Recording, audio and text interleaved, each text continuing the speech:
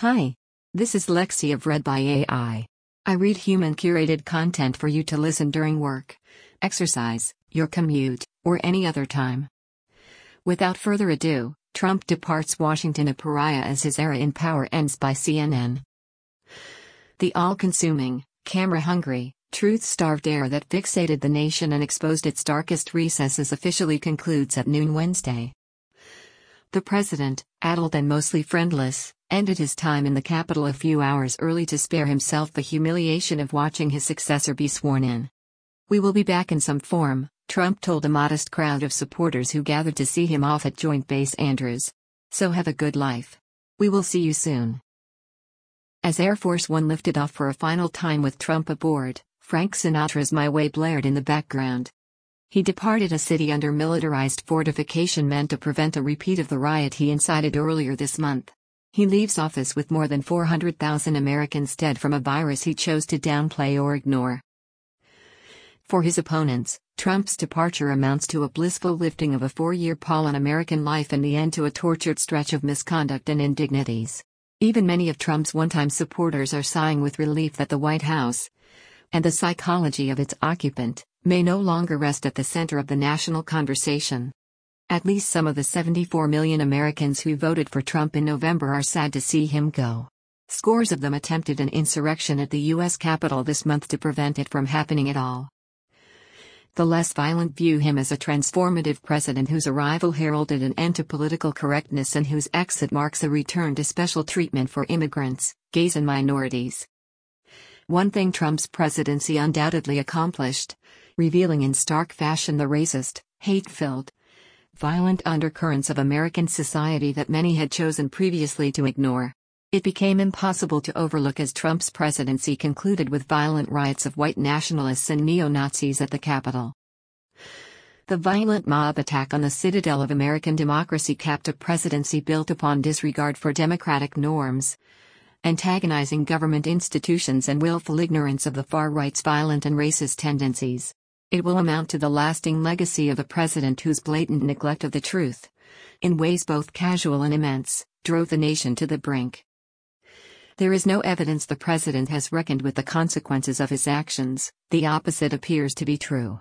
He came to regret a concession video he had recorded at the urging of his family and advisors, who told him he was seriously close to being removed from office. In his first comments after the riot, he refused blame for it and insisted, falsely, that nobody believed his words ahead of it were at fault. The events caused an already reclusive president, who had mostly given up running the country after losing the election, to retreat further. His near silence was helped along by a permanent ban from Twitter, his long preferred method of communication, a move that propelled him to rage. He emerged for a final time on Wednesday, discarding tradition and boycotting his successor's inauguration. Aides said he did not like the thought of leaving Washington an ex-president, nor did he relish the thought of requesting use of the presidential aircraft from Biden. The ceremony was modest in scope, though it did include a red carpet, cordons of troops and a 21-gun salute. Before departing the White House, he offered a wave from his Marine One helicopter. In a subdued, discursive speech on a windy tarmac, Trump made glancing references to his accomplishments in office but seemed bitter at his loss. "I hope they don't raise your taxes, but if they do, I told you so," he said. Aides had prepared a speech for the president that included references to the incoming administration and more gracious language about a peaceful transition, according to a person familiar with the matter. But Trump discarded the speech, and teleprompters were removed from the stage before he arrived at Joint Base Andrews.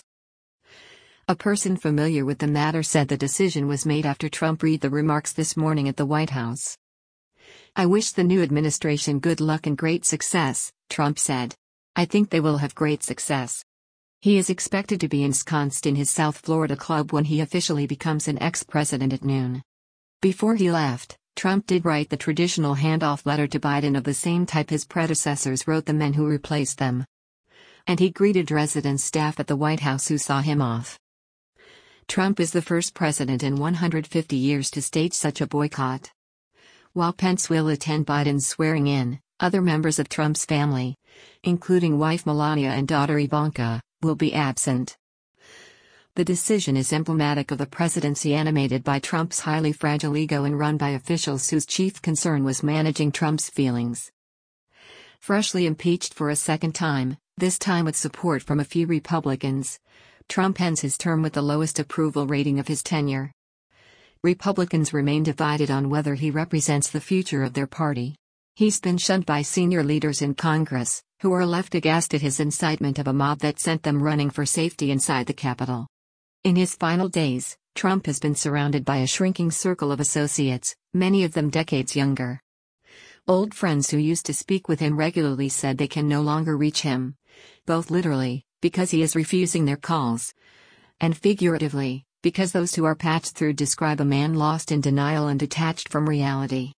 He even had a falling out with his vice president, Mike Pence, whose characteristic fealty was severed after he heard nothing from Trump while mobs appeared to be hunting him during the insurrection attempt. The two men went for days without speaking after Trump uttered a vulgar curse because Pence refused to unilaterally overturn the election results. They appeared to reconcile, but other senior Republicans began breaking with the president, including Senate Majority Leader Mitch McConnell and Representative Liz Cheney, the number 3 House Republican. 10 Republicans voted for his impeachment in the most bipartisan impeachment vote in history. While only 2 months ago Trump seemed assured of dominant influence within the GOP going forward, he has squandered at least some of his sway in his ignoble final acts as president. Now, enraged and seeking revenge, Trump has raised the idea of starting a new political party in recent days, a senior advisor said. Trump enters his post-presidency facing swirling legal matters and with the fate of his business empire in doubt. He will retreat for now to his private Mar-a-Lago club in Palm Beach, Florida, where he has established residency, though there are questions of whether he'll be allowed to live there permanently.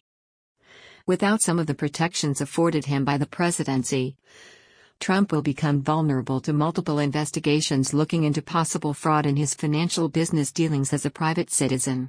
He faces defamation lawsuits sparked by his denials of women's allegations that he assaulted them. And then there are claims he corrupted the presidency for his personal profit. Even as he exits the White House, there is little question that Trump's shadow will cloud the Capitol for the foreseeable future. The matter of his impeachment still lingers in the Senate, which will begin a trial after Biden is sworn in. And Trump's influence on his party's direction going forward will amount to a reckoning for conservatives, who now must decide whether theirs is the party of a president who incited an insurrection on his way out of office. Trump has left the Republican Party in civil war. Its leadership remains handpicked by the outgoing president, and many of its newest faces are acolytes and beneficiaries of Trump's willingness to break with political norms. But others, including both those who worked for him and those who have long warned of his dangers, would rather Trump disappear forever, relegated to fringe politics and zoning disputes in Palm Beach. The likelihood that happens seems slim. Trump has amassed hundreds of millions of dollars in a leadership PAC formed after the election that he will be able to use for future political activity, including boosting candidates. There are few restrictions on how the money can be used. Whether he runs again himself also remains an open question. When he lost in November, he signaled to those around him that he was likely to attempt a return to the White House in 4 years. But since then, officials have cast doubt on his intentions, suggesting instead he was more interested in keeping the potential 2024 GOP field in limbo rather than seriously contemplating another run.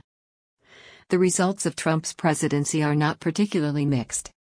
While there have been some achievements, a reshaped Supreme Court, a dismantled regulatory state, and the brokering of diplomatic achievements in the Middle East, Trump's overarching legacy is one of division and rancor capped by the catastrophic events of January 6, when he had 14 days left in his term.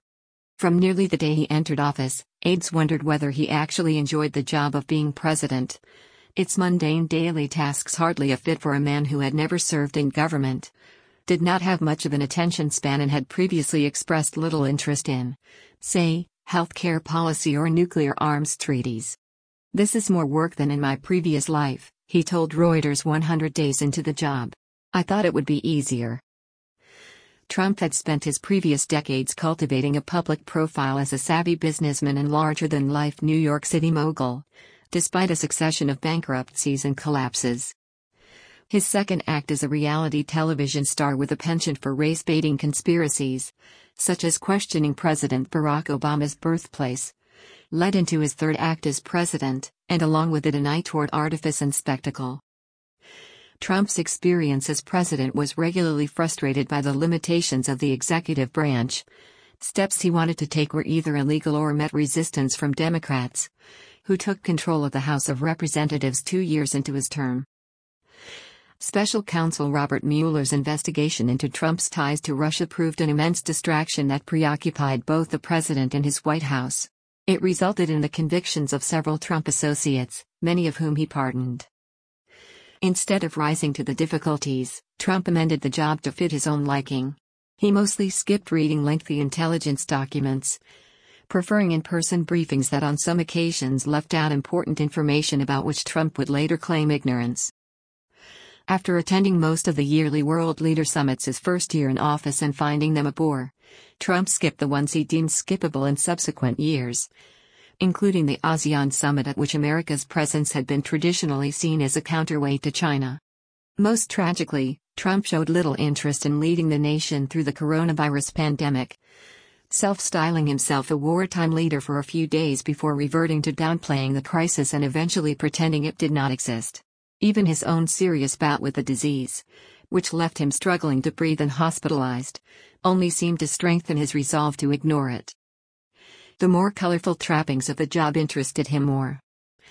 A fateful invitation to attend Bastille Day in Paris in 2017 turned Trump onto the thrills of a military parade, which he unsuccessfully lobbied for in Washington for another 3 years. He produced political spectacles at the Lincoln Memorial, Mount Rushmore and on the White House South Lawn, trampling presidential norms along the way. But as he ran a dark and bitter campaign for re-election last year, even many of his advisors wondered whether he really wanted to serve another 4 years in office. He ignored entreaties on adjusting his political approach to better appeal to women and seniors, insisting throughout that what propelled him to power in 2016, anti-immigrant race baiting, stoking of class grievances and general fear-mongering, would work again. He never adjusted to the reality that Make America Great Again lost its luster when uttered by an incumbent who'd already had 4 years to deliver. And amid a life-altering pandemic, he did not seize the opportunity to actually lead the nation through its most trying stretch in memory. Now, the Capitol and the country, led by President Joe Biden, go about the work of picking up the pieces. Thank you for listening to Trump Departs Washington a Pariah as his era in power ends. Please subscribe if you would like.